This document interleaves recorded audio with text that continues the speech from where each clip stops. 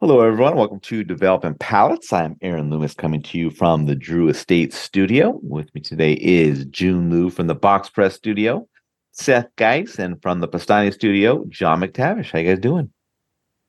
Now we have to start with June. Jeez. Ugh.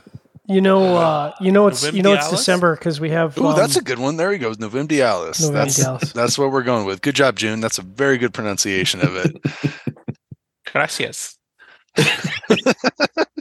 So, speaking of, we are talking today about the Black Label. Man, where did this go? Black Label Bishop Trading Blend, Company. as June calls it, Novemdiales. Bishop's Blend, as June calls it, Novemdiales Toro. I don't know if that's correct pronunciation, but June said that's how you say it. It is a Toro 6x48. Comes out of the Fabrica Oveja Negra factory in Nicaragua. Wrapper is Pennsylvania broadleaf. Binder is Ecuadorian Habano. And the filler is from Nicaragua and Pennsylvania and Connecticut broadleaf. Blended by James Brown. Price point is $12. Cigar was released in September of 2023, not November. And with all that out of the way, June, what was your overall experience like with this cigar? This one didn't really hit my palate. It had really nice body. I like medium plus. It was pretty strong. Had medium plus as well, but flavor wise, it was really harsh. Like it had some nice cocoa, but most of it was a lot of this like sharp minerals, charred oak. So it was very like toasty, rustic, and all the wrong ways that I dislike. So Yeah, yeah. Seth, how about you? Listen, it definitely had a mineral spice, but it was balanced with, leather and tobacco and earth. There was some richness. I was getting some coffee beans, some dark chocolate, medium full to full. Just really balanced, really nice construction. Flavor profile kind of remained throughout. I was getting some like espresso notes in the second third. Second third was really nice. Final third was just kind of pretty similar. Smooth finish, full in strength and body though. So yeah, nice burn and draw. John? Yeah, June is wrong, and let me tell you all the ways in which he is wrong. It's Look at this guy come back being a fanboy of this shit. It's a Bishop's Blend, but it's a Bishop's Blend. They should have called it the Sophisticated Bishop's Blend, but they probably would have gotten sued. Because it's a Bishop's Blend, but it's not as intense in terms of like the earthiness and the leatherness and that sort of dark tobacco notes. It's a little bit more elegant than that. So you still get those core Bishop Blend flavors of earthiness, tobacco, like Seth was saying, with coffee notes and just strong tobacco. It's medium full to full. It's got really nice elements in the second third where some sweetness kind of gives your palate a rest from that earthiness and the tobacco. Yeah, it's a good cigar, and it comes out of a factory that makes great cigars because the burning construction was perfect. The burn and draw was perfect. So, more please. This is good. Aaron? More like Bishop's bitch. Hell yeah. For me, the cigar short was smoky toasted oak, along with some earth and black pepper. Oh, John. What's going on? Terrible. Re-record. This is bad. Just kidding. Keep going. No, we're not going back for that. We're just going to face that one. The second third saw light creaminess join in. Final third saw light mintiness join in. The black pepper faded back until it departed. Construction was great. Excited for a single relight. Cigar started nicely, but as it went along, the flavor profile kind of faded back a bit and just wasn't as interesting. Pleasant cigar, but not something that kind of held my attention long enough to make me want to come back to it. So, kind of where I stood with that. So, all right, let's get into the scores. We're going to start at the top with Seth at 7.42. John gave it a 7.17. I gave it a 6 even, and June gave it a 5.75. So, Seth, how that 7.42 match up for you? I thought it was a fantastic blend. Medium full to full, really good flavors. James has really shown his growth as a blender over the years. My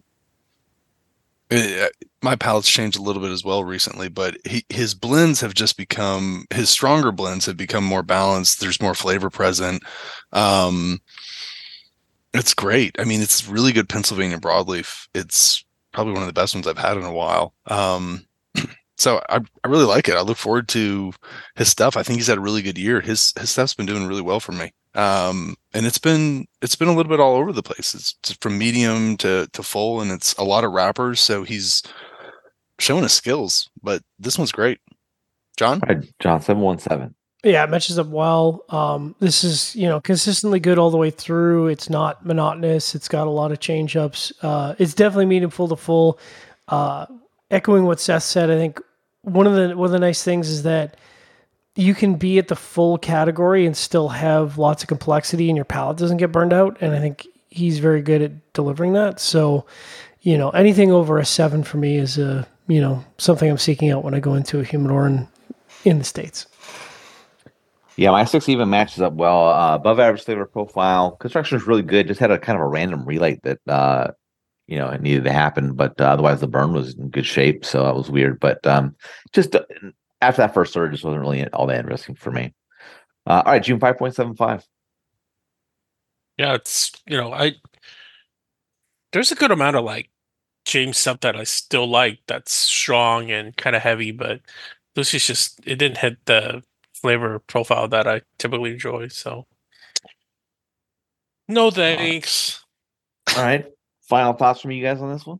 June, have you been not to call you out because that's not what I'm doing, but have you been a fan of the Bishop's blends in previous years, or you generally find it's not really for you? I like some of the Bishop blends from the past. They remade it a few times, right? It was like an annual release, no? Yeah. So unlike some other companies that do annual releases, they don't just release the same blend. I think certainly I think the first year was, I want to say 2015, but I know that I've got a few years, and every year the blend is significantly different, I would say, than other years. So, which I appreciate. I mean, I don't want to, I guess if you like a blend and you just want to buy the same thing as a limited edition, that's great. But I kind of want something different every time they put out a limited.